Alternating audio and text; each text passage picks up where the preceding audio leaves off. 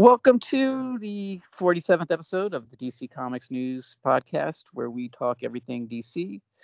We talk movies, we talk TV and streaming, and the core of the idea, we talk comics. With me today, my name is Brad. I'll be your host, and with me today is Seth Singleton. Say hi, Seth. Hi, Seth. And back once again, it's been a while since we heard his voice, Steve J. Ray. Say hi, Steve. I'm back, and I've missed my brother so much. We missed you too. We missed you Yeah. too. All right, so we can just jump right into the movie news. We got news this week that Joker has become the first rated R movie to break $1 billion at the box office. I kind of figured with the story last week where it was getting close that this week this is what we would be back to report. So Seth, what did you think about this? Well, I agree with you. The shadows were, clearly foreshadowing the fact that there was this impending sense of something's coming, and that $1 billion mark doesn't look too stable. I think it's a huge moment. I think it's one of those things that when you start to put it in context, which I think the article does a nice job of pointing out that one, this is the first R-rated film to do so. It's the seventh film from Warner Brothers to hit that mark, and the fourth DC film after Aquaman and Dark Knight Rises, and also The Dark Knight. That's a really great sort of category to rank it, because I think at first there's this idea of like, oh, well, that's a huge number. Yeah, it's a huge number, but let's also compare it to the other things that have also accomplished this and give it recognition for being the first to be an R-rated movie to do so. So I think there's a lot to consider when it comes to not only the movie itself, the message, and how it's been able to resonate to this degree, but also the possibility that while there's been an understanding that the juggernaut quality of certain films or franchises seems unstoppable and capable of great heights, that the same can also now be said for films that wouldn't have been classified in that same, unstoppable, always building on top of, crescendo reaching category. But Joker seems to be questioning, challenging, and then surpassing expectations when it comes to what it was thought it could do and what it's clearly demonstrating. It's only begun to show us. That's my take, Mr. Stevo. What do you have? It's crazy because I remember when Dark Knight and Dark Knight, where Batman Begins, oh my God, I'm losing my brain, where Dark Knight and Dark Knight Rises broke the billion mark. And it seemed like it took weeks and weeks and weeks and weeks and weeks. And even when Aquaman hit it, it seemed like it took a long time. But is it me or has Joker done it really fast as well? It's insane also because, like you said, an R-rated movie, you think there'd be less of an audience, but word of mouth, artistic quality, direction, cinematography, acting have just produced lightning in a bottle and made this film something that can't be categorized as a comic book movie because it really isn't. It's a drama that contains some characters that have appeared in comic books. That's the only way I can fittingly describe it. And to see an R-rated film break the billion, and it will happen, it's definitely going to happen, is absolutely mind-blowing. And this is a film, when they first announced it, even I, the biggest Batman nerd on planet Earth, said, Joker movie? Really? And, well, I'm eating my words with the custard that we wish that DC would give us instead of concrete. So what can I tell you? Amazing. Brad, what are your thoughts? Yeah, I think, like you said, that it was so fast to reach that amount. I think that's really astounding. And, the small group of films that have made $1 billion, I bet all of them cost a lot more to make than the Joker did. So the fact that Oh that yeah, profit margin definitely. just incredible, and it just goes to show that this movie has really struck that cultural. It really hit that cultural moment and just really captured a lot of what's on people's minds. It can't be stopped, for sure. And it's just incredible. I mean, I expected the movie to do well, but I don't know if I expected it to do that well. And I think as far as a rated R movie making that much money, I think that's going to be a record that's going to hold for a very long time, for sure. It's also broken the record in the UK. I don't know if you guys have read that it's now been 7 weeks as the #1 movie in the country.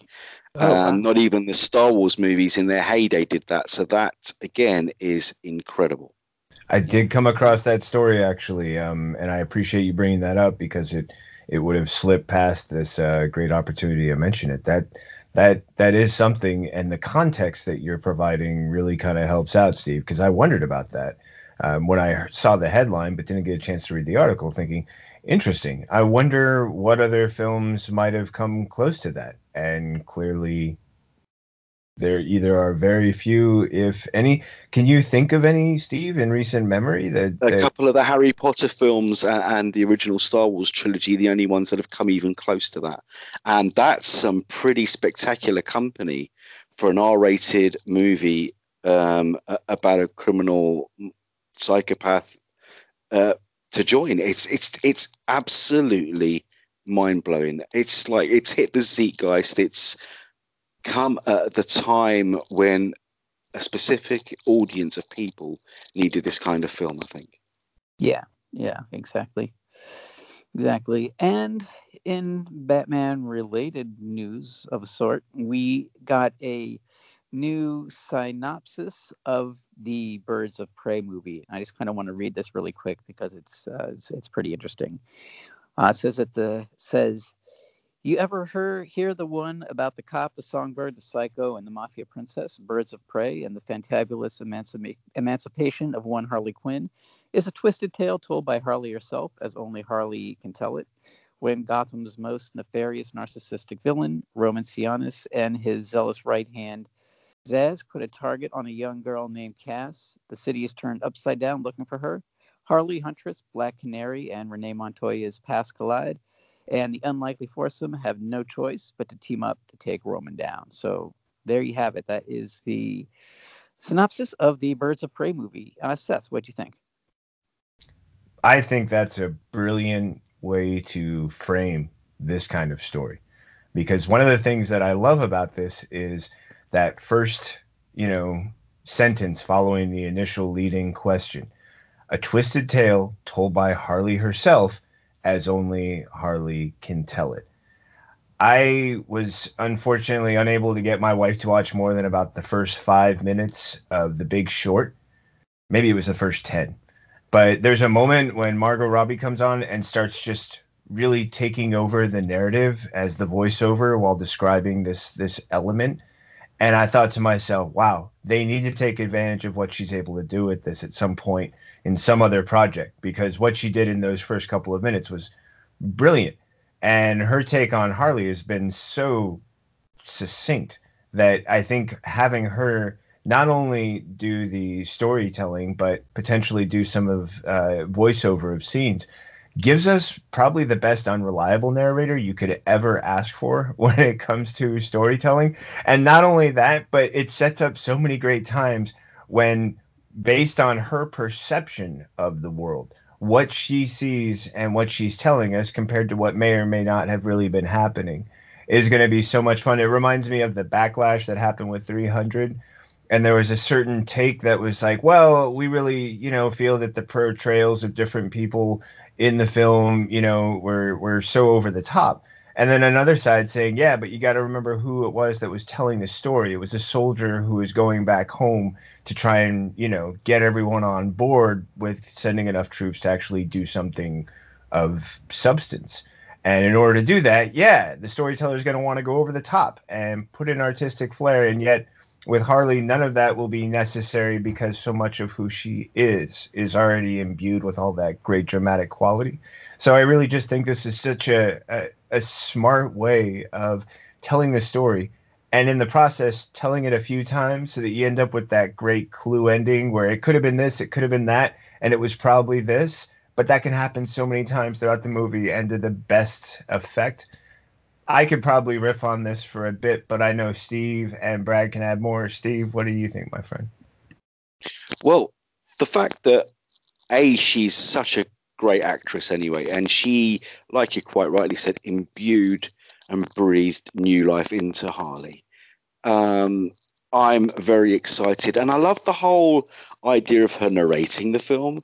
I mean, it could take us back to the black and white detective stories, the pulp stories of the golden age of cinema. It can take us back to the original version of Blade Runner with Harrison Ford narrating as Rick Deckard, and her doing it as Harley.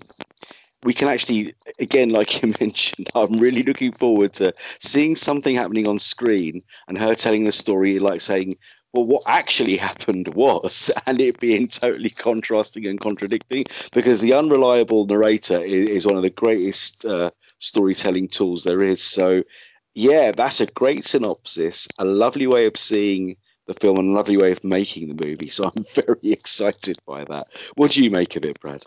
Yeah, I love that she's going to be narrating the story because I do like Seth. Seth, you said that she's the best unreliable narrator ever, and I think that could be so much fun and so much more spice they can add to the story, having it come from kind of her point of view. Uh, they could mess around with the narrative in very fun Tarantino-esque ways, in timelines and things like that, and just using her voiceover for certain things. I just think that's going to be so much fun, and I hope they really do take advantage of that in the storytelling. And I think they will. I think that's a great choice. And I don't know if it was common knowledge, but it wasn't to me that Zaz is going to be in it. So I really dig that too. So that was kind of news to me at least. So I thought that was kind of cool. So yeah, I'm looking forward to it. The weird thing Perfect is, right hand man. yeah, I felt like there was like a tease for that somewhere in one of the posters or something else where someone was pointing out some reference to Zaz, or somewhere I saw some comment where I was like, really? How'd you read it that way? I didn't pick that up at all. And now seeing that he's in it, it brings it back where I'm like, where did I see someone referencing that some hint was supposed to point to him also being in it? And then until now, that was the only other time I'd heard even a comment or a mention of it. Um, and I was just going to actually add on too, Brad, because you mentioned something great that I loved, which was how they're going to contradict the narration. Can you imagine how each different time it's going to be, it could be, Huntress, it could be anyone. I mean, it could be Zaz going, wait a minute, that's not how it happened at all. This is how it happened. And instead you That's get what to I see want to see. yeah, and through that, we'll get to see these two characters, basically arguing over how things happened and what they saw and didn't see. And for a character like Harley, where that argument, can become as nonsensical as possible with just the twist of one sentence or phrase. Yeah, some really great loaded potential in there. I can't wait to see how it plays out. Yeah, me too, for sure. And yet again, some more Batman related news, this time on Matt Reeves, the Batman. We found out this week that Matt Reeves has confirmed that Andy Serkis is going to be Alfred in the Batman. Seth, what do you think about this story? Well, it's nice to get a little confirmation. I think the hardest thing about our last conversation, and Kelly did a great job of bringing this up, was the fact that this was still one of those speculation stories at the time we were talking about it. Now we're past the speculation and we can go ahead and start picturing and envisioning what this portrayal can look like, how it can take the best qualities of Andy Serkis and blend them with one of the best characters I love to read about, which is and watch, which is Alfred, and how many different portrayals we've had the chance to see of that so far. It'll be really interesting as well because for those who've been watching Pennyworth, there's a current version fresh in the minds that could be ample material, which, if referenced correctly, would do a great job of bringing in anyone who hasn't been watching the series, but just giving a tip of the hat, a nod and a wink to those who have been keeping up with the more current versions and wouldn't mind just seeing a little bit of, hey, we know you're out there and this is just a little something for you. So I'm really intrigued. As I'd mentioned, previously, I've really been a fan of what Andy Serkis is capable of since his time as Gollum. And it was Kelly who brought to light for me, that great remembrance of him as Claw.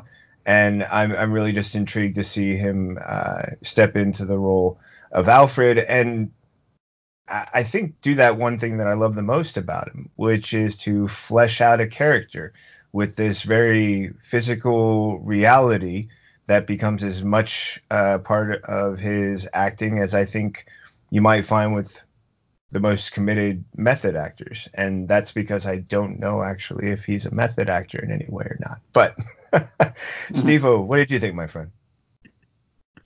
Is Steve excited? Yes, he is, Precious. He's very excited. Yes, he is.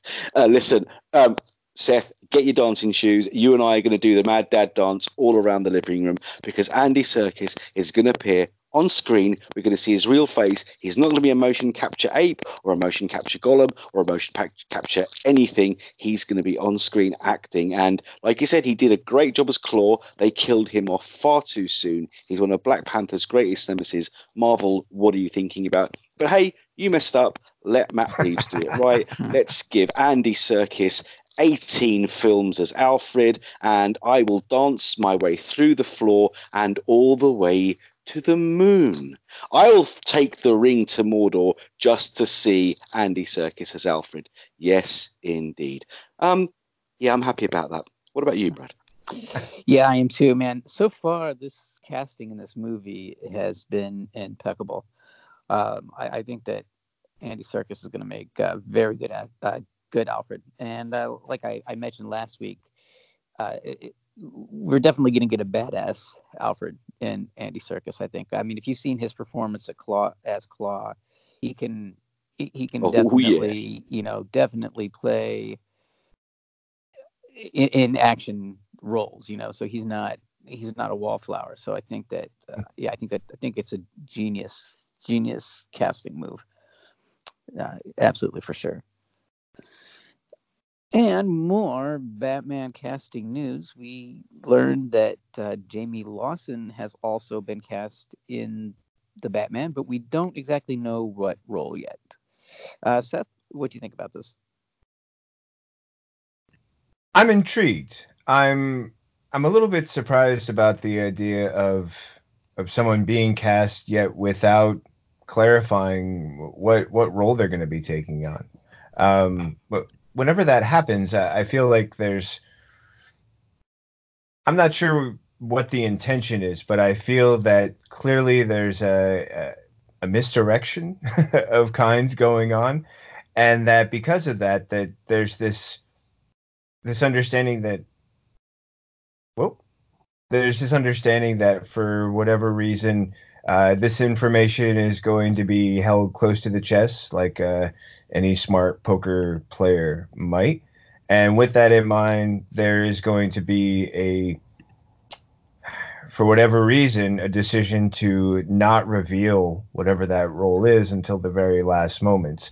I was a big fan of the film Interstellar, and I was intrigued when it wasn't shown until sometime into the film that a well-known actor actually makes an appearance. And then later, doing some research, found out that as part of the press tour, that actor actually wasn't involved, so that the reveal of who they were and what their character was doing in that project could be more of a surprise for the audience and add to the experience, instead of making it seem like something that, well, they're in there, but we're not going to tell you, in what way they're appearing. And in this way, we know the name, and yet we don't really understand the context. So I'm intrigued more than anything by that decision. I would have almost anticipated not revealing it until the film was close to release, and then say, hey, so this is why we didn't reveal it, and this is how we chose to reveal it to the audiences. But that was my interpretation. Steve, I'm always curious about yours and Brad's. What's your take, my friend? You said it. She's playing a character called Misdirection. No, she's definitely. Brilliant. Sorry, I just need help. We both do. We're still tit-tapping. I'm just wrong. I'm like breaking gas in an elevator, wrong on so many levels. No, she's this whole Bella thing, I think, is complete misdirection. Bella Barbara Gordon. Jeffrey Wright. I just think they're pulling the wool over our eyes the whole way they did in the last two Spider-Man movies, with Zendaya actually being MJ. Bella, I don't think so. I think we've met our Batgirl. But that's just my take. Brad, what do you think? Man, I almost don't have to say anything else because you nailed what I was going to say. I think that's what I'm leaning towards too. I think that she's definitely going to be our Batgirl for sure. I think signs definitely pointing in that direction, at least for the moment, because I think that maybe that would be a character that they're trying to kind of keep under wraps. So. And she may not even have that big of a role. It may be something that they're setting up for a larger role in potential sequels and things like that. So yeah, but I agree with you 100%, Steve. I think that's who she's going to turn out to be, at least at this point, until we learn more. That's what I would say for sure. Great minds think alike, and so do yours, mine, and Brad's, indeed. And stepping away from Batman and moving on to Black Adam, The Rock has revealed concept art and a release date for Black Adam.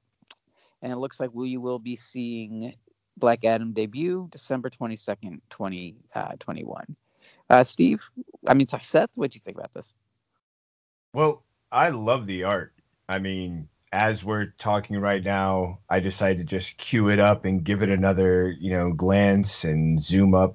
And it's gorgeous. It's a great take on Black Adam. I think the timing for the release seems very strategic. Clearly, there's some planning going on, and hopefully we'll get a chance to see some other sort of build into this in some way. I don't know how marketing people are brilliant. They always, when they do it right, find a way to just make it fit so well. But overall, the thing that really stuck for me was this image. If I am in any future, and I intend to, and I anticipate I will be, discussions about Black Adam, this is the image that's going to be in my mind when I'm talking about it. Until something else comes out, I'm going to picture it.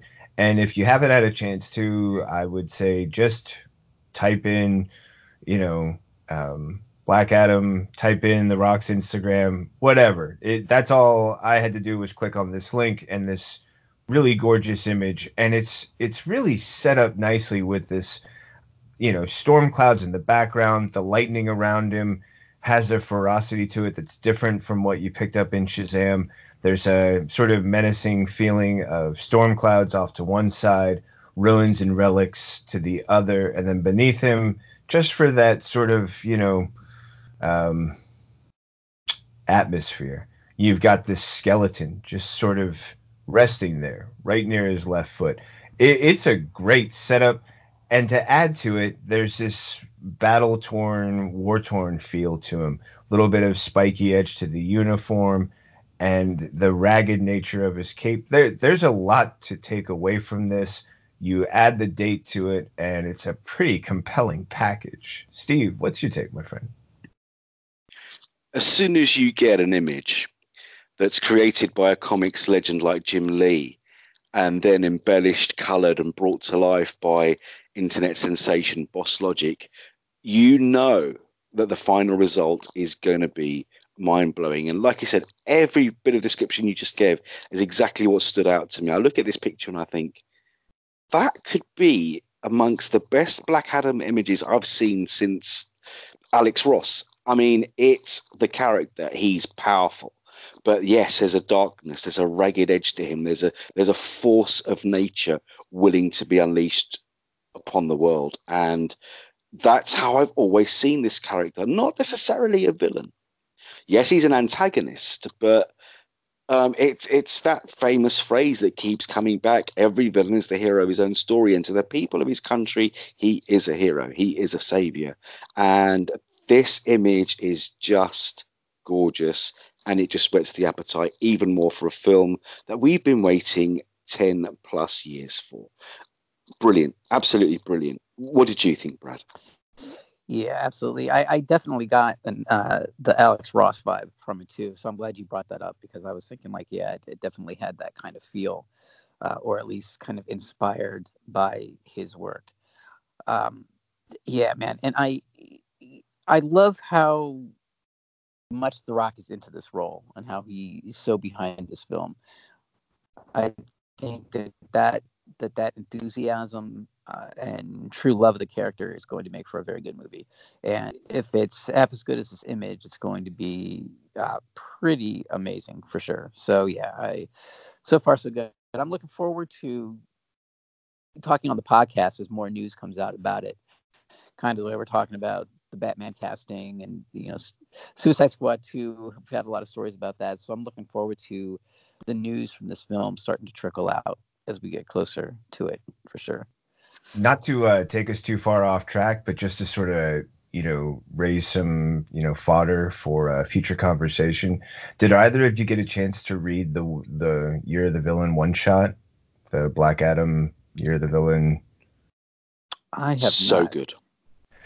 Oh, Brad, you have to. It's so good. Highly recommend. I really think I've heard some references recently for Rise of the Skywalker that a lot of the emphasis for the film can be found in the recent Kylo Ren comic book that came out. And I felt when I read Year of the Villain that I was reading the sort of initial premise or treatment that could be used for an upcoming Black Adam film. The idea that they really present about where the strength for Black Adam comes from, the idea of the country, the people, and their concept of faith, and the way he delves into the gods that make up who he is. It was highly recommended just for those elements alone. I really thought to myself, like, man, if you're planting seeds, these are some great things that could, if flowered in the movie, be some really gorgeous moments. Steve, I was curious what your take was. Yeah, exactly the same. That whole power of belief thing. I mean, think about Uncle Sam, but without any like freedom fighters. Yeah, freedom fighters, Uncle Sam. He's powered by the belief of the American people. Twist that on its head, and it's the belief in the ancient gods, the gods that give him his powers, the same way that Solomon, Hercules, Achilles, Zeus, Apollo, and Mercury give to Captain Marvel. Sorry, Shazam. And think about all that entails. Being a fan of Neil Gaiman's Endless and Sandman, Brad. Obviously, the Endless are before gods and after gods. They don't need the belief of anyone because they were there at the beginnings of life and they will be there until every life is gone. But gods are powered by belief. So think of all that entails. Put Black Adam in the mix, and the amount of stories and the potential for an incredible movie just gets multiplied tenfold. And that's a book. It's a one shot. You can read it in 20 minutes, pick it up. I mean, actually, I'll say that of most of the one shots with the Villains of the Year and Year of the Villain tie-ins, actually, they've all been really, really good. This is really true. I've really been impressed by them. But also, I'd add into the mix, too, there's the faith of the people. This idea of Kahndaq and what it means and who it is and the kind of faith they have in Black Adam also feels like it's part of this great triangle of faith that they've got between the hero, like the gods. Yeah, and then, but, so he's like a god to them, but his powers come from these ancient gods that preceded him, and it's a really interesting dynamic between those three. I think they could really, if they touch on it correctly in the movie, we're guys, we're in for a real treat. Like Shazam did a great job of pulling at my heartstrings. This one has the ability to start pulling at those strings of faith that, those ideas of belief and possibility. Like you can really have some shining moments in this. Oh yeah, absolutely. Potentially really powerful stuff. Agreed. Yeah, Brad, when you read it, we'll be here to talk with you afterwards. Yeah, man, you guys always turn me on to some good stuff, so I'm gonna have to go and pick that issue up for sure. Definitely. And moving on to our last bit of movie news, Patrick Wilson has said that Aquaman 2 is pushing it even further. Whatever that can possibly mean. Seth, what do you think about this? I get a kick out of this, man. Like, all I can tell you is that his concepts for Aquaman 2 are pushing it even further. And then the idea of, well, I just throw a little dart here and then say, so what do you think about this? And I don't know. I got a kick out of that being, like, for the most part, the basis of this story. But there's a lot of fun there, too. There's a lot of, well, what can we do and what can't we do? I'm reminded of, I think it was after, like, maybe one of the Marvel films, and I can't remember if it was an Avengers film or if it was a separate Captain America, but they're talking with Chris, the actor, and he's apparently at some point started really getting at the directors, like, hey, do you know what we're capable of doing with this character, and me physically, what I'm willing to attempt and accomplish to get certain things done or bring to light some of these great, moments. And I feel like that's what I'm hearing for this Aquaman 2, because so much of what I heard in this reminds me exactly what I was hearing in a story we were covering about Momoa, talking about pushing things bigger. And if I remember correctly, it was Kelly who was kind of like, bigger, it's all going to be bigger. Bigger. Exactly. And I get that kind of vibe from this because it feels almost like not only the actors, but everyone involved is sort of like, so I've been reading some books lately. Do you know about these comics that this is based on? They do some stuff in here, man. They do, you know what I mean? Like you can almost feel like they're catching the frenzy or the fever, and because of that, they're taking in those. I don't know. There was just a lot of fun for me because I found myself going, doesn't this sound like what Momoa was saying? And in a lot of ways, it's just this idea of they know that the possibility is still there. Nothing's been sort of laid down in concrete and made to sit, and this is the formula or the plan, and this is how we're going to do it. And while it's still possible, everyone's sort of like, how far can we stretch this? So just how far? And that's a really fun thing to hear. And it sounds like with that we could get some really great takes, because it sounds like with all these different perspectives, everyone wants certain things that they feel will add to the value of the movie. And I really think there's a collaborative process that can bring out the best of that. So I've got a lot of positive responses to this idea. And I love hearing it from another actor. Bigger. Steve, what's your take, my friend? Bless Kelly. Honestly, bigger. Literally, it's Momoa and his evil brother are on the same page. They want it bigger and they want to push it further. That's all I'm going to say on the matter. Like Stan Lee said, enough said. Brad. It's amazing to me because I thought that the first one was so big and so over the top and so much spectacle, and that was what made it such a fun, great movie. And the fact that more and more people are coming out and say it's going to be bigger, I can't wait to see just exactly how do they make it bigger, because that is some pretty high stakes right there. I mean, and you say something like that, you gotta deliver. So come on, James Wan, let's impress us, man. Show us what you got. Yeah, I mean, it's gonna be huge. Big. Yeah, somewhere right now someone's playing, a little Nirvana, just like, here we are now, entertain us. Come on. Yeah. Come on, you set the stage. Yeah. follow through. Are you not entertained? Exactly. See, Exactly. see. Okay, all right. And that wraps up our movie news. So it's time to pay some bills and hear a word from our sponsors. So stick around and we'll be right back. First, there was the DC Comics News podcast. Then came the Spinner Rack. And now, the third show brought to you by the guys that brought you all that other stuff I just mentioned. I Am the Night. A story about the stories. A show celebrating Batman, the animated series.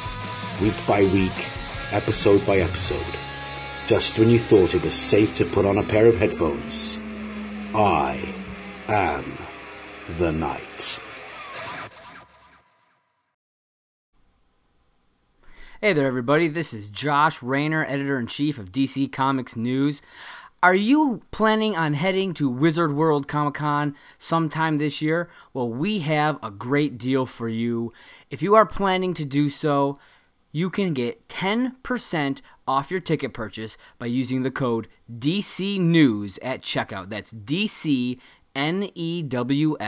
at checkout to save 10% off your tickets for Wizard World. And that's for any city that they will be doing. So make sure you head over to www.wizardworld.com/tickets and use the code DCNEWS for 10% off. Back to you guys. And welcome back to the DC Comics News podcast. I'm Brad, and I'm still here with Seth and Steve talking everything DC, and we're moving on to the TV and streaming news. First up is that Titans Titans has been renewed, for a season 3 on DC Universe, so that seems to be some good news. Seth, what do you think? I think it's great news. I love the confidence. I love the recognition that this is a property that's only growing with popularity. I've loved what they've been doing with the second season. I just caught up yesterday and just had a big smile on my face because I was seeing different pieces of. It's like when you know that someone's put together that great collection of ingredients and you know the recipe, but when you see the quality of ingredients, there's part of you like, oh, that's going to be really good. And I've got that feeling from this season. And that sort of confidence is something I know I've felt, but seeing that recognition from DC Universe that, yeah, we feel good about this. We are making plans for season 3. And I'm hoping that this also puts to bed some of the concerns that I feel like there's this low level hum of chatter about what's happening with DC Universe. Is it really going to stick around? What's with this HBO Max thing? And, is it going to be sort of the death knell for DC Universe? And I think stories like this point to the fact that, the guys who've been making a lot of money off of our desire to see streaming stuff are not, completely out of the loop. Clearly, if they're making this much money, they do have some things figured out. And they're going to find a way to make best of both worlds available to those of us who are supporting these great projects. So I think this is one of those announcements that does more than one thing, but each thing that it does do, it gives that affirmation, that sense of, you know what? I got confident footsteps. I've got a path in front of me and I can see where it's leading. And that's a really great feeling from this announcement from me. Steve, what was your take, my friend? To all the fine internet folk who were saying before season 1 even aired that it was going to fail miserably, it looked cheap, it looked sucky, and to all the people that said DC Universe is going to fail, it's not going to run, it's not going to last any much longer, news like this is a big fat neener, you don't know anything. So take that. Season 3 of Titans on DC Universe, put that in your pipe and smoke it. Season 2 has been great. I didn't think it could be much better than season 1, and it has been. And the only thing I've got left to say is, listen, season 3 just needs to be bigger. Brad, what do you think? Yeah, I think I love the fact that they made a point to say it's coming to DC Universe because I want to see DC Universe survive as a streaming service. I don't want to necessarily see it get sucked into uh the HBO Max thing. So I love that, and I think Steve, you're talking about those people that kind of thought that it wasn't going to be good, and I think for the Hmm. most part, I think everybody was kind of impressed with how good the show turned out to be. So, and I think that that's continued with the second season. So it's good to see that it still has legs, and Seth, like you said, that they still believe in it, and yeah, I think it's good all around for sure. It still has legs in really nice jeans, I think. Yeah, right. I would like to point out that, one thing I have noticed throughout this season is the jeans and the quality and the way they're worn with confidence, with style, and just a touch of comfort. It's all in the jeans. Exactly. Cha-ching.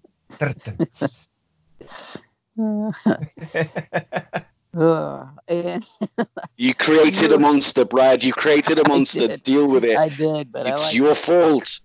Yep. You started a fire, I'll man. You take got to let it I'll burn take the now. blame. Yeah, yep, for sure. Moving away from the jeans news, but still sticking with the Teen Titans. We learned that the Teen Titans animated series is getting the complete series released onto Blu-ray. Seth, what do you think about this? I think it's such a smart idea. There's one thing that you have to keep in mind, which is that the Titans we were just talking about is not a Titans geared for younger audiences. In many ways, it's geared for younger audiences who have experienced it when they're young, and once they've reached the mature and appropriate age, can enjoy it at that age and understand the more adult themes that are occurring within it. And have it be something that's added to the story instead of something that detracts from it. Giving someone who's younger, who doesn't have the awareness to dive into Titans right now, nor the appropriate age or maturity, this is a great source for them to get as much as they can for that sort of background wealth that's possible through something like this, where you've got this complete collection. You can have all of the fun that comes with it.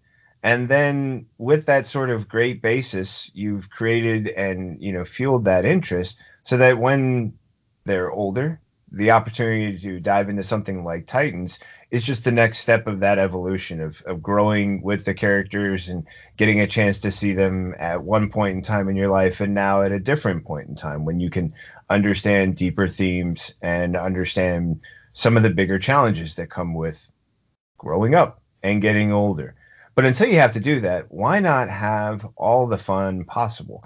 And this collection, 65 episodes and 5 seasons, it seems really smart because you can only imagine how many potential viewers are saying, I would love to watch Titans, and you've got responsible parents saying, you're not there yet. You're still a bit too young for this. What a great way to instead say, hey, but while you're waiting, 65 episodes, man, like dive in, get caught up, get all of the information that you can have for, a bit of context. And then when you're older, well, you'll be ready and you'll have this huge wealth to draw upon. So that was something I really got a kick out of. There's going to be younger audiences that might want to participate. They can't in this current content, but they do have an opportunity now through this great collection. Steve, what's your take, my friend? When there's trouble, you know who to call. Teen Titans! That track, that theme tune, that whole series, brilliant. And I love what you said, actually, Seth. The whole legacy of Titans. For those who grew up with the comic books in the 90s, Titans is our show, but with the success of Teen Titans Go to the movies and the young audiences who watch Teen Titans Go, this is the next step in the evolution. To watch Teen Titans now, which has got plenty of really grown-up themes and the story of Tara Markov and Red X and that relationship of hatred yet respect between Tim Drake and Ron Perlman's incredible Slade Wilson. It's honestly, after Batman the Animated Series, this Teen Titans animated show is one of my absolute favorites. So the fact that the whole shebang, all 65 episodes, are coming out on Blu-ray, that I can go and get my sweaty little paws on them and play them whenever the hell I like, makes me very, very happy indeed. And it's the perfect stepping stone between Teen Titans Go and Titans on DC Universe. Fantastic marketing, brilliant strategy. DC, I salute you on this one. Brilliant job. What did you think, Brad? Yeah, I think it's a great idea. I think that some of the people that love the show are now getting old enough that they kind of would like to have this in their collection. And I like that the Trouble in Tokyo feature film is going to be included, as well as Yeah. the Lost episode, bonus episode seems really cool too. So I think that this is going to be a pretty big bang for your buck. I think it's a pretty good value. So I think that, yeah, I think this is going to be pretty popular with fans, for sure. For sure. And we finally get a little bit of a teaser for Crisis on Infinite Earths, the CW crossover that's coming in December and January. Seth, what'd you think? Great way to build our excitement and interest and just fan the flames just a little bit more. I was recently watching the newest episode of Batwoman and got a chance to see the teaser commercial for Crisis on Infinite Earths. With that already sort of just little glimpse, to then have these pictures follow it, whoever, trust me, is involved with the marketing, I'm going to give another tip of the hat, as Steve just did for the story we were just talking about in regards to this, because I felt like, wow, right after I see this great teaser on television, now I get a chance to see some great images that show me where the interactions are, which characters we get a chance to see. I mean, I love seeing Ray Palmer in his Atom suit. I loved suddenly seeing Batwoman. I'm not sure if it was in the DEO from the shot now. I'm trying to do recall instead of just go back to the pictures and click through. I was thinking more about my initial impressions. Overall, I just had this great sense of, hey, there's Arrow and the team, and who else do we have there? And just sort of getting this feeling of like, I know that I, as a fan, am already putting the story together in my head. And this set of pictures did a great job of letting me start doing that, so that my interest level and what the story will be are already building and will be heightened, so that when it does get here, there's going to be a part of me that's like, so how close am I? What's the story really like? And along the way, the additional sort of teasers, trailers, and lead-ins that we're going to be getting are only going to add to that. So I thought this was a really great set of photos that showed some really fun stuff. But my eyes caught that. I know Eagle Eye Steve always picks up something I miss. What was your take, my friend? Oh, fantastic set of pictures. Brilliant little video teaser. I mean, the excitement levels for this crossover are off the chain. It's massive. It's absolutely massive. But, and this is a big but, this is a titanic but, fans in the UK have been royally screwed. Remember how we were talking recently how launch of DC Universe might have been delayed in the UK because of this TV giant Sky owning all the rights? Sky did not get the rights to Batwoman in the UK, but they have got Arrow, Flash, Supergirl, Legends of Tomorrow. So that means we're going to get the Crisis on Infinite Earths crossover minus Chapter 2 Batwoman. I'm only fortunate enough to catch Batwoman here because I review it for Dark Knight News, and thanks to Warner Brothers and some very concerned friends and gentlemen who can get the show to me. But fans in the UK who don't want to get their episodes through, as we've quite often stated, nefarious means, are going to get 4/5 of this crossover. So That's highly frustrating. That sounds like I'm a in a huge fortunate oversight. position. Dude, it's ridiculous. It's ridiculous. And it's because the powers that be are a little bit sick of Sky's monopoly, but they're not thinking about the fans in doing this. So whoever does get Batwoman, they better get their skates on, because we're 5 or 6 episodes in. The crossover's in 3 weeks-ish, 4 weeks. And no UK network has aired the first 4 or 5 episodes of Batwoman yet. So people, we understand that you want some healthy competition. We understand that you don't want one network to have all these shows, but think about the people who are watching these shows and indirectly through advertising, whatever else, paying your salaries, because this hurts. Again, I'm one of the lucky ones, but millions of viewers in the UK aren't in that position. So, yeah, for once, you've got a little bit of angry, Steve. And before I turn green and split what's left of my clothes, I'll pass the mic over to Brad. I was excited to see Black Lightning in the preview, so I thought that was kind of cool. But I'm excited heading into the end of the year and into the holidays. I think the two things I'm looking forward to the most entertainment-wise are The Rise of Skywalker and this Crisis on Infinite Earths crossover. So any footage I'm very happy to see. I'm still as excited as I have been about it. So yeah, absolutely, for sure. I can't wait. And this teaser just whets my appetite even more. And we got to see some Crisis on Infinite Earths photos from Supergirl, the Supergirl episode. Seth, what do you think about these photos?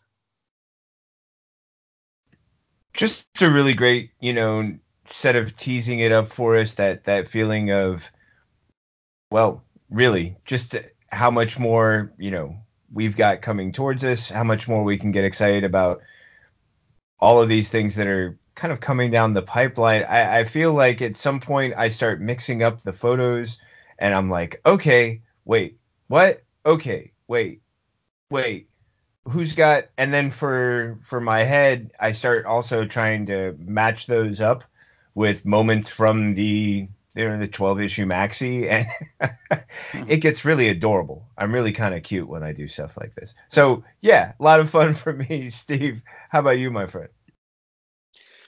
When I see a picture of Superman standing next to the Flash, I get happy. When I see a picture of Bitsy Tulloch's Lois Lane and Tyler Hoechlin Superman holding a newborn baby John Kent in their arms, I get happy. And then when I see Lila, John Diggle's wife, in full-on Harbinger costume, I go, OMG, WTF, what the heck am I looking at? And I get more excited for Crisis on Infinite Earths than I do for Turkey with all the trimmings. These pics are awesome. I cannot wait. Brad, what about you? Yeah, I love the Harbinger photos as well. And yeah, and the newborn, and it looks like we're gonna get a lot of Batwoman in this episode and a lot of Superman, which is great to see. So yeah, man, I'm just more and more excited as we get closer to it. So yeah, bring it on. I can't wait to see what we have in store. And I'm kind of glad that none of these pictures or the videos that we've seen have given away some of those cameos that we're hearing about, like Tom Welling and Burt Ward and things like that. So I'm kind of glad that that's still kind of kept under wraps, for sure. But yeah, looks like it's going to be really good. And continuing on with CW news, we learned that the Flash has cast Sue Dibney, sort of. Seth, what do you think about this? Well, I was really excited about the idea of, Sue Dearborn. The sort of part leaves me wondering just what that's going to mean. Um, I loved Ralph and Sue. My favorite comic experiences that just were heartwarming for me were those great Justice League quarterlies where they would have her creating Yay! right, the birthday mystery, and it was Yes, a so great good. element that they had there where every year on his birthday, quote unquote, Sue would plan this massive mystery and Ralph would have to figure it out. And it would have these wonderfully over the top things. And then the best part would be they'd start playing with the motif and it would be things like, wait, but Ralph, it's not your birthday. Yes, but it's so many days until my birthday, and that many days equals this. And she knows I'd figured that out. And it just, there was so much in the heartwarming category when it came to these two that I just want to see it done right. I feel that, there's been this sort of confusion a little bit, the muddying of the waters with the idea of Sue and well, which version of Sue from which Earth and how's this going to play out. But I really do love the idea of getting a chance to see this relationship brought to life on screen. One of those just pure gems from comics that, when put on screen correctly, could be really just a beautiful element that would not only add to the Flash, but potentially create a great spin-off at some point. I feel that if they cast the right chemistry, you really have a great chance to do something amazing that in comics just seemed like it was magic. And if you can put that magic on the screen, well, I mean, come on now. Why pass that up? So I'm really excited to see her appearance, however it ends up playing out, and what that relationship is going to look like, because this has been a slightly different Ralph in some takes, but overall, I feel like the heart of Mr. Dibney is the one I remember from the comics, and I want to see this relationship with Sue. I want to see those great things that made their moments seem timeless on the page. Steve, what's your take, my friend? Exactly what you said. Ralph and Sue Dibney. Yeah, I know they're comics book characters, but they are the married couple I aspire to. They were just perfect because there was banter, there was laughs, they had digs at each other, but there was so much love there. They were the most real wedded couple I've ever seen. And the tragic, horrific events of Identity Crisis and everything that went with it just seriously broke my heart. It was incredibly amazing, thrilling, and heartbreaking all at the same time. And the reveal of who her killer was even more so. So to see the potential of having Sue Dibney with Ralph on screen, and I hope they have many, many, many happy years together, and they don't go down the Identity Crisis route for at least 15 seasons. It's got me excited. Great casting, very talented young actress. I've seen her in a couple of shows before. But yeah, like you said, what is this sort of about? What does that actually mean? Is it a parallel doppelganger and then he meets the real thing? Or are we just being led down the garden path with another little red herring? Either way, Ralph and Sue forever.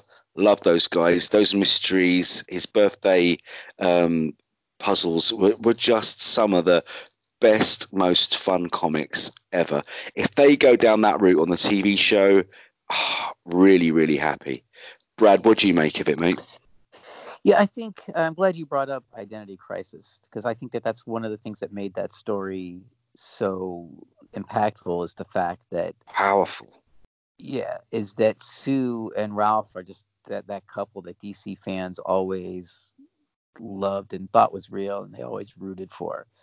And I think in the Flash, I think that Ralph is a character that people kind of feel that same way. So I think it's going to be really, really fun to watch their relationship kind of evolve over the course of the season, and hopefully next. And I agree that I hope that they don't do the Identity Crisis thing. Hopefully not at all. But I do think that it's going to be a relationship that fans of the show are going to like as much as fans who read the comics like that relationship as well. So that's what I'm hoping for. I'm rooting for him for sure. And we also learned that the Arrow series finale has gotten an air date, so we know when that is going to air. Seth, what do you think about this? Well, for the most part, the date for me isn't going to feel as impactful as the story that leads up to it, because we've known that Arrow is coming to an end. This just tells us that it will end on January 28th and that this will be the series finale. It feels like that's going to be one of those after notes, one of those things that, sure, it aired on this date, but the story that led up to that date and the story that was told on that date will be the things that will be with us long after that date is faded from memory and becomes just a bit of a factoid.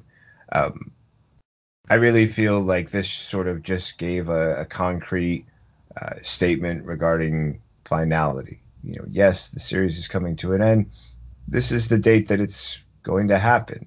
It's fairly factual, but it does sort of give you that feeling of a countdown if there's any feeling to really get from it. For me, more than anything, though, it tells me that knowing that and knowing where we are now, how many days, weeks, episodes are leading up to that, and the story that's remaining to be told. And that was really, I think, my sort of take, just as far as context. Steve, how about you? It's like you said, we knew it was coming, but to see that date in print and that's it, series finale, it kind of brings it home. And I know a lot of people are going to be very, very upset, including Damien Fashani, who owns the two websites that we contribute to, and a lot of fans worldwide. And it's quite a poetic irony as well that shortly after the new year begins, a story told over close to a decade ends. And yeah, it's quite sad in a way. Many happy memories of this show, everything that's come out of it since. Who would ever thought that a Green Arrow TV series would ever last 2 seasons, let alone 8 years, and have Flash and Legends of Tomorrow and Black Lightning and Supergirl spin out of it? So I'm going to miss it. I'm really going to miss it. And seeing the tweets coming from Stephen Amell that he's wrapped his final episodes with so many actors and he's actually filmed his final scene now. And yeah, we knew it was coming, but it's still quite a sad thing to see it all end. And at least it's going out with a bang. That Crisis on Infinite Earths, it's going to go out on a high. Brad, what did you think?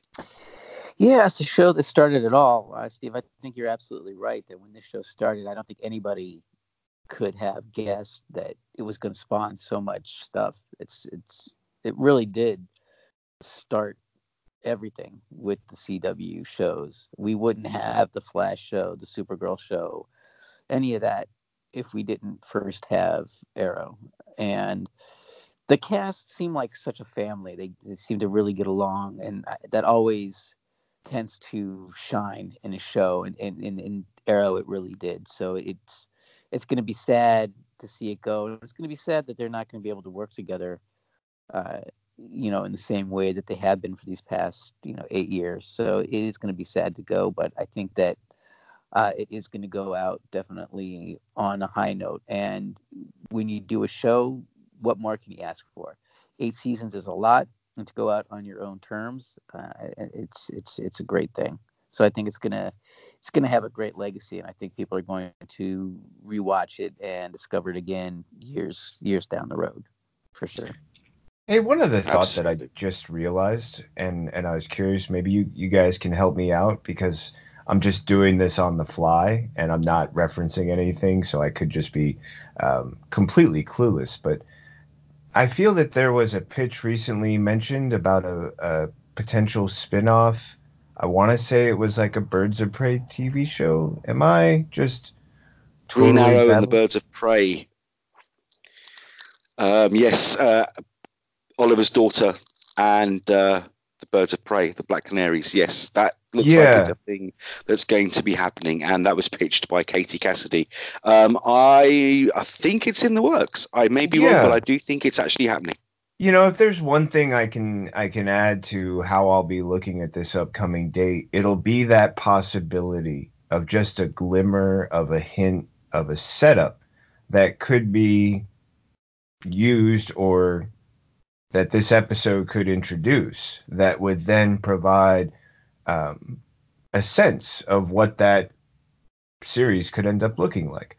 Because is everyone caught up on Arrow? I'm not trying to give any spoilers. I am not, Okay, then I'm only unfortunately, going to but say that there's a uh, recent plot development which makes the possibility of all of these characters working this out, like coming up with this idea, and because of how events are unfolding right now, I really feel like we could start seeing the seeds of that being put into place, or the outline maybe, and maybe that would be a great way to have that season, that series finale, that final episode to let us know that sure, this is an ending, but like every great endings, it's really just a beginning.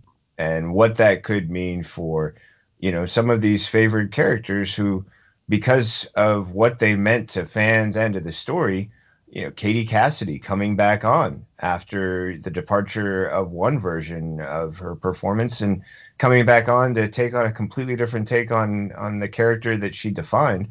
We could see a lot of other great things spin out of that finale. And you know, remember, we're talking about DC, which right now is framing so much of itself on this idea of rebirth.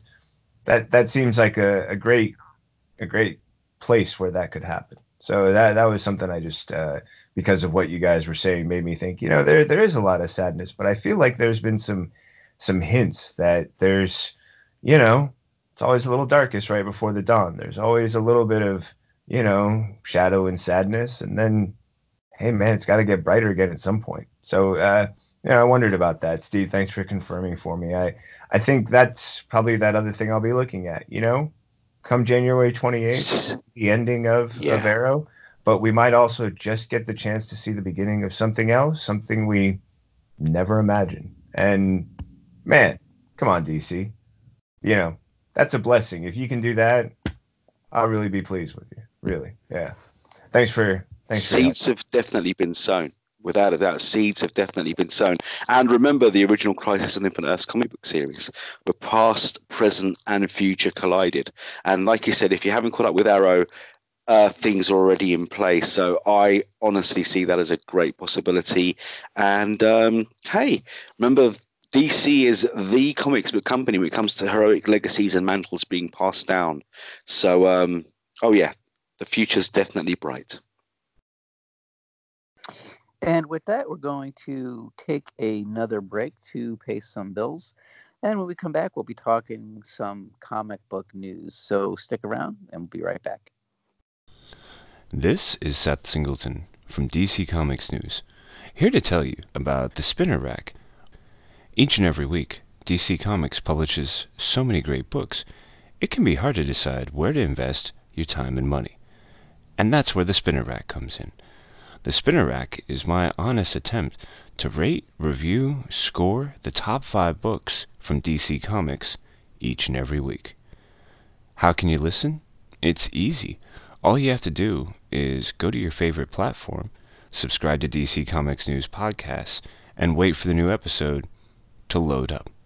Join me each and every week as I sift through the best from DC Comics and pick my top 5 books. Can't wait to share them with you and to hear your scores when you share them with us, right here on the DC Comics News Podcast. Hey there, everybody. This is Josh Rayner, editor-in-chief of DC Comics News. Are you planning on heading to Wizard World Comic-Con sometime this year? Well, we have a great deal for you. If you are planning to do so, you can get 10% off your ticket purchase by using the code DCNews at checkout. That's DCNEWS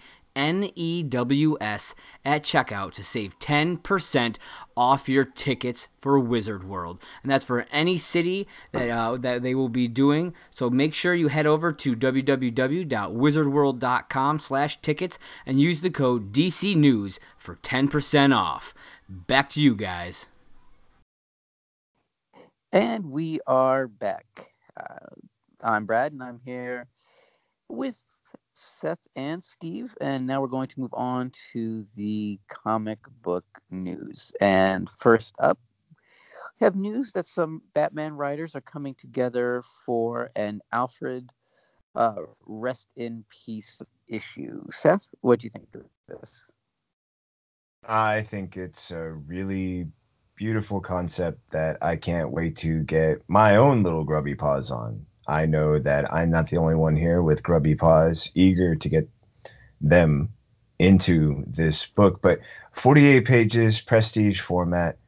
I have to smile at just the concept in my mind of it, but also the opportunity to tell so many great stories about a great character. And there's a part of me that's still waiting for the other shoe to drop when it comes to the events that have led up to this one shot. But I think celebrating the life of Alfred is a great opportunity to tell as many stories as possible, to show so many different sides that maybe didn't have the opportunity to shine during a regular series or story arc or run. But also, I feel like this is a recognition of the power of Alfred to be a great ongoing series. Pennyworth has shown his value and the interest that fans are placing. The recent casting of Andy Serkis, the fan response to the events of Batman 77, all show me that Alfred is a character we would love to see and read more about. And this is just I'm hoping, a trickle of the potential Alfred stories we might get to see in the future. I know that as soon as I saw this, I was like, I am hopping online when we're done, grabbing my local comic shop's online submission form and making a note to them that when this comes out, please add this to my list. And I'm going to be so happy when that happens, because I'm really looking forward to reading, some great original stories about Alfred. I love the teams that are on it. I mean, James Tynion IV, Peter J. Tomasi, they've never let me down. So knowing that and knowing what they can bring to this story and just 48 pages of celebration, that's one of the best things about having a life that's been lived, is the celebration that comes from it, that others get to share, enjoy, participate. Yeah, a true gift, and one I'm looking forward to. Steve, I can only imagine your thoughts, my friend. I just remember reading Batman 77 and stopping dead in my tracks thinking, hang on, did I just see that? Because there was no press furore, there was no speculation. It came totally out of the blue. And then no one talked about it unless you'd read that issue. Things in the DC universe just carried on as normal, as if, like, hang on, did that actually just happen? Did Bane just step over and break Alfred's neck? And I thought, no, this can't be. This is a part of Bruce's nightmares. This isn't real. And only in the last couple of months have I seen in Detective Comics and other issues involving Batman and Alfred, this story takes place before the events in Batman 77. And I'm thinking, holy crap, this is real. And then this book was announced, and the list of stellar talents behind it, yes, this is real. Batman 83 is out on Wednesday. Obviously, I've read our preview copies for reviews. Have you guys read Batman 83 yet? Oh, I have not. Oh. I think that's going to be on your spinner rack list next week, Seth. Because Wow. Bruce is faced with what Bane did, and it's very, very real. So this book, like I said, yeah, Seth, definitely on my pull list. I'm hoping this isn't the first time Alfred's died. I'm hoping this is a great way of retelling the story of the outsider for a 21st century audience. Because with the resurgence of the brilliant Pennyworth TV show with Andy Serkis's casting, this cannot be the last we've seen of Alfred. They never really die, or at least that's what I'm praying, because damn, I love that character. I'm getting a bit emotional. Brad, I'll pass it on to you. Yeah, I think that it's safe to say that we will see Alfred again at some point. So that's good. But in the meantime, those writers and the people that are behind this book, it's going to be great, and I think it's going to be fascinating to see how they treat, how they react, or how they treat the idea of Bruce Wayne and how he's going to react to losing Alfred. That's got to be the biggest loss since since his parents. So that's going to be absolutely fascinating to see. So for sure, absolutely. Moving on to in the comic book news category here, we have some information on some new Suicide Squad characters and the new lineup. Seth, what do you think of this? Well, we've been talking about this, this new run that was coming, and how we shouldn't get close to anybody.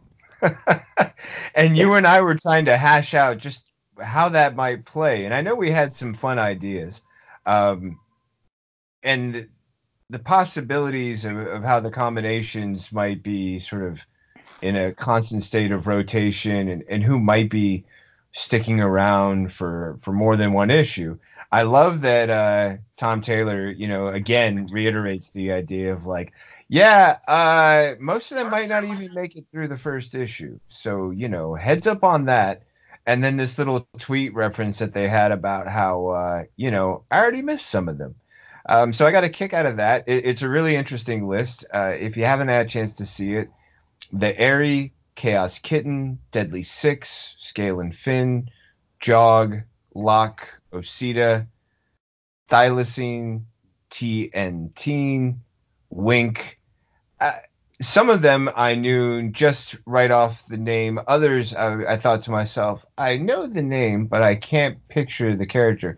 And a few of them I was like, I'm seriously going to have to look this stuff up later and figure out who this person is and how I know them. So I love that there's this great mix of characters that I know, characters I've heard of, and characters I don't have really any great sense of.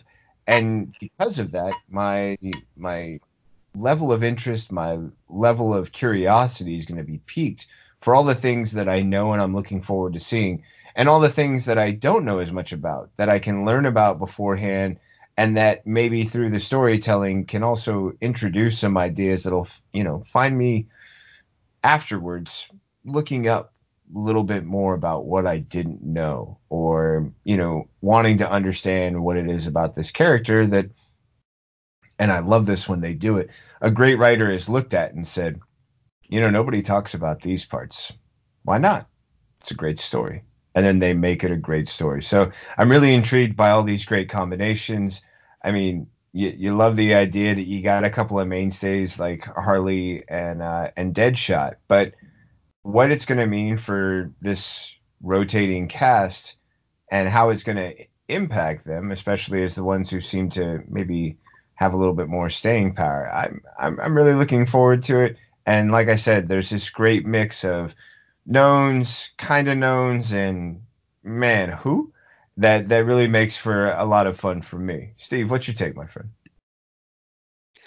That ongoing joke with the Suicide Squad is, yeah, but none of them ever die. And until the recent amazing run by Rob Williams, where he did manage to kill off a few of the main characters, but because this is comics, he had to find a way of bringing them back. But he did it in the best, most creative, most entertaining ways possible. So when his run ended after he left, I thought, kudos DC, that was a good call, because his run was stellar. One of the best runs of Suicide Squad since the early days with the original Rick Flag crew and Bronze Tiger and everything else. So when they announced that Tom Taylor would be writing Suicide Squad and giving us a whole bunch of characters that were virtual unknowns or created specifically so that he could kill them off, I thought, this is genius. We're going to get a Suicide Squad that is just that. He's going to make us fall in love with characters, and he's going to kill them in the most grotesquely unimaginable ways possible. I mean, have you guys read his Injustice stories? Have you guys read Deceased? This is a dude who knows how to give you an original yet entertaining, hilarious, and heartbreaking death to any character you've ever imagined. Suicide Squad was made for Tom Taylor to write. Absolutely. What's troubling me is I'm looking at these character designs and I think they're all so goddamn cool that I don't want any of these guys to die. So I'm already invested. I already like the characters, and now I'm just going to be counting the seconds till one of them pops his clogs on a page right in front of me and pulls my guts out. Thanks, Tom. Good job. Brad, what did you make of it? Yeah, I'm glad you brought up Tom Taylor and Injustice, because I think that Injustice is easily the best video game adaptation ever written. So I think he did such a great job with that. And yeah, it makes me curious and excited about what he's going to do with the Suicide Squad. And I like these character designs. And what I wasn't sure about, and maybe you guys can help me out with this, if these are characters that are just introduced for this, or are these characters that have been seen before? Because personally, I didn't recognize any of them or weren't familiar with any of them, so that I wasn't sure. Mostly brand new. Yeah, that's what I thought. So yeah, I can't wait to see what Tom Taylor does with this, and I like the designs. So yeah, it should be interesting for sure. And our last bit of comic book news is that we are getting a DC comic for Valentine's Day called Crimes of Passion, with kind of like an anthology book with lots of stories in it. Seth, what was your take on this? I love this sort of, thematic approach to, okay, so what happens when there's, love and intrigue set in this, what it feels like, I don't know, almost like a noir sort of take, this crimes of passion. I almost feel like there should be a musical track that goes with it, kind of like Chicago, something like that, where it's like, yeah, everybody's in here and nobody did it, and everybody's got a sad song, and here's how we're gonna sing it. Dun, dun, dun, dun, dun, dun, dun. And then it just rolls into, just some great musical number where everybody's got a story about, what happened to them or why they are who they are. I really think that it's a lot of fun that they're setting it up this way. I feel like there's going to be some neat things going on. I mean, I love this introduction that they have, yeah, the name Slam Bradley. And I'm going to go ahead and tell you this Valentine's Day story. And when it comes to this Valentine's Day story, let me go ahead and just, tell you, it's not what you think it is, but then it is what you think it is. And you know what I mean? There's just there's that feel to it, and it's the noir. It's that sense of you can tell a story, and when you add a lens or a filter, you can do so much more than you might have originally, and you can also take advantage of what's come before and reference that in some really delightful ways. So really my take on it is, what a great chance to see through the eyes of a private investigator a different take on these crimes of passion, what it means. And I go back to that great thing from Usual Suspects where you've basically got a character confronting someone else and challenging the fact that it's the thinking that brings about the result. And it's that moment when Kaiser Soze is like, what happens when a police officer arrests somebody? He doesn't look for all these different things. He figures out the most likely possibility, and then he figures out the way that actually happened.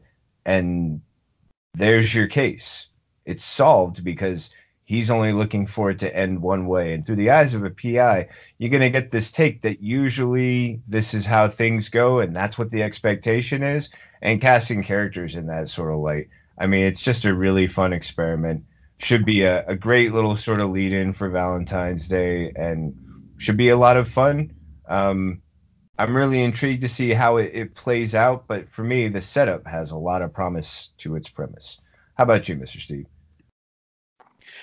This year's Valentine's special was great, and if there's one thing DC does do brilliantly, it's a one-off anthology book, whether it's the recent Halloween one, whether it's the fantastic way they collect stories old and new in the 100-page Giants.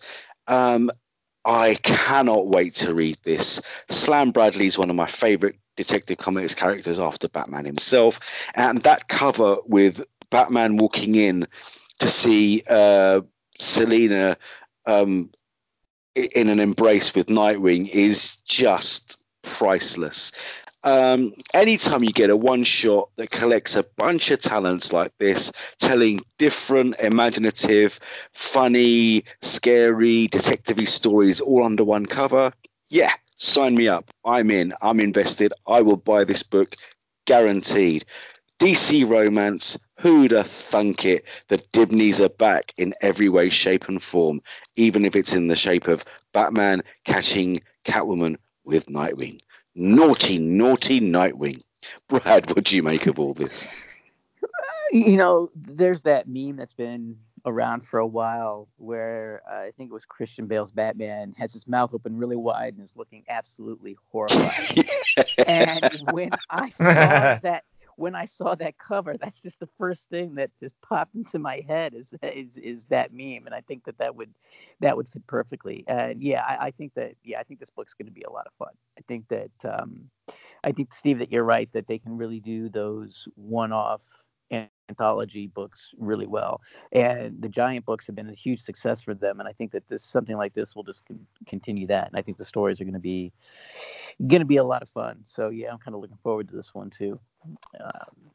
For sure. All right, and that wraps up yet another episode of DC Comics News podcast. Thank you, Seth and Steve, for your wonderful insight into all these stories. And before we sign off, Seth, where can people find you? Where can they find me? You can find me writing reviews and any content they really ask me to, and I can get on there at DC Comics News. Right now, I've been reviewing Lucifer. Really been enjoying that. And you can also catch me on the podcast network where I do a weekly The Spinner Rack, my top 5 picks from DC Comics. But if you're looking for me outside of DC Comics, DC Comics News, go ahead and look for me on Twitter. I'm the #1 more Singleton, and say hey. And Steve, where can they find you, my friend? You can read my deluded ramblings all across DC Comics News and Dark Knight News, where I review a ton of books and the Batwoman TV show. And I've recently finished up a whole batch of interviews from this year's London MCM Comic Con. I spoke to the amazing Gary Frank, Mark Buckingham, artist on Fables and many others, and the cast and showrunner of Pennyworth, Bruno Heller, Paloma Faith, Ben Aldridge, and Alfred himself, Jack Bannon. Catch those across DC Comics News and Dark Knight News. The easiest way to read all of that stuff is just by simply doing a Google search for Steve J. Ray. And again, outside of that, follow me on Twitter at lstevo at EL_STEEVO, or on the website I run with my son, Fantastic Universes. Brad, where can the world and his mother see all your wonderful work? You can find me on DC Comics News, writing news and reviews. I'm currently reviewing the Watchmen series on HBO, so you can find me there. You can follow me on Twitter at FlickyB1. That's FILICKYB and the number 1. And as far as DC Comics News is concerned, we are now on all the major podcast platforms: Apple Podcasts, Spotify, Stitcher, and Google Play. So head over, listen, subscribe, rate and review. Let us know what you think. And you can follow us on social media: Facebook, Twitter, Instagram, Tumblr, and YouTube at DC Comics News. So that's at capital D, capital C, capital C, OMICS, capital NEWS. And be sure to check out the Spinner Rack and I Am the Knight right here on the DC Comics News Podcast Network. So have a good week, everybody. And as always, Read more comics. Bigger. Thanks, everyone. Bye-bye.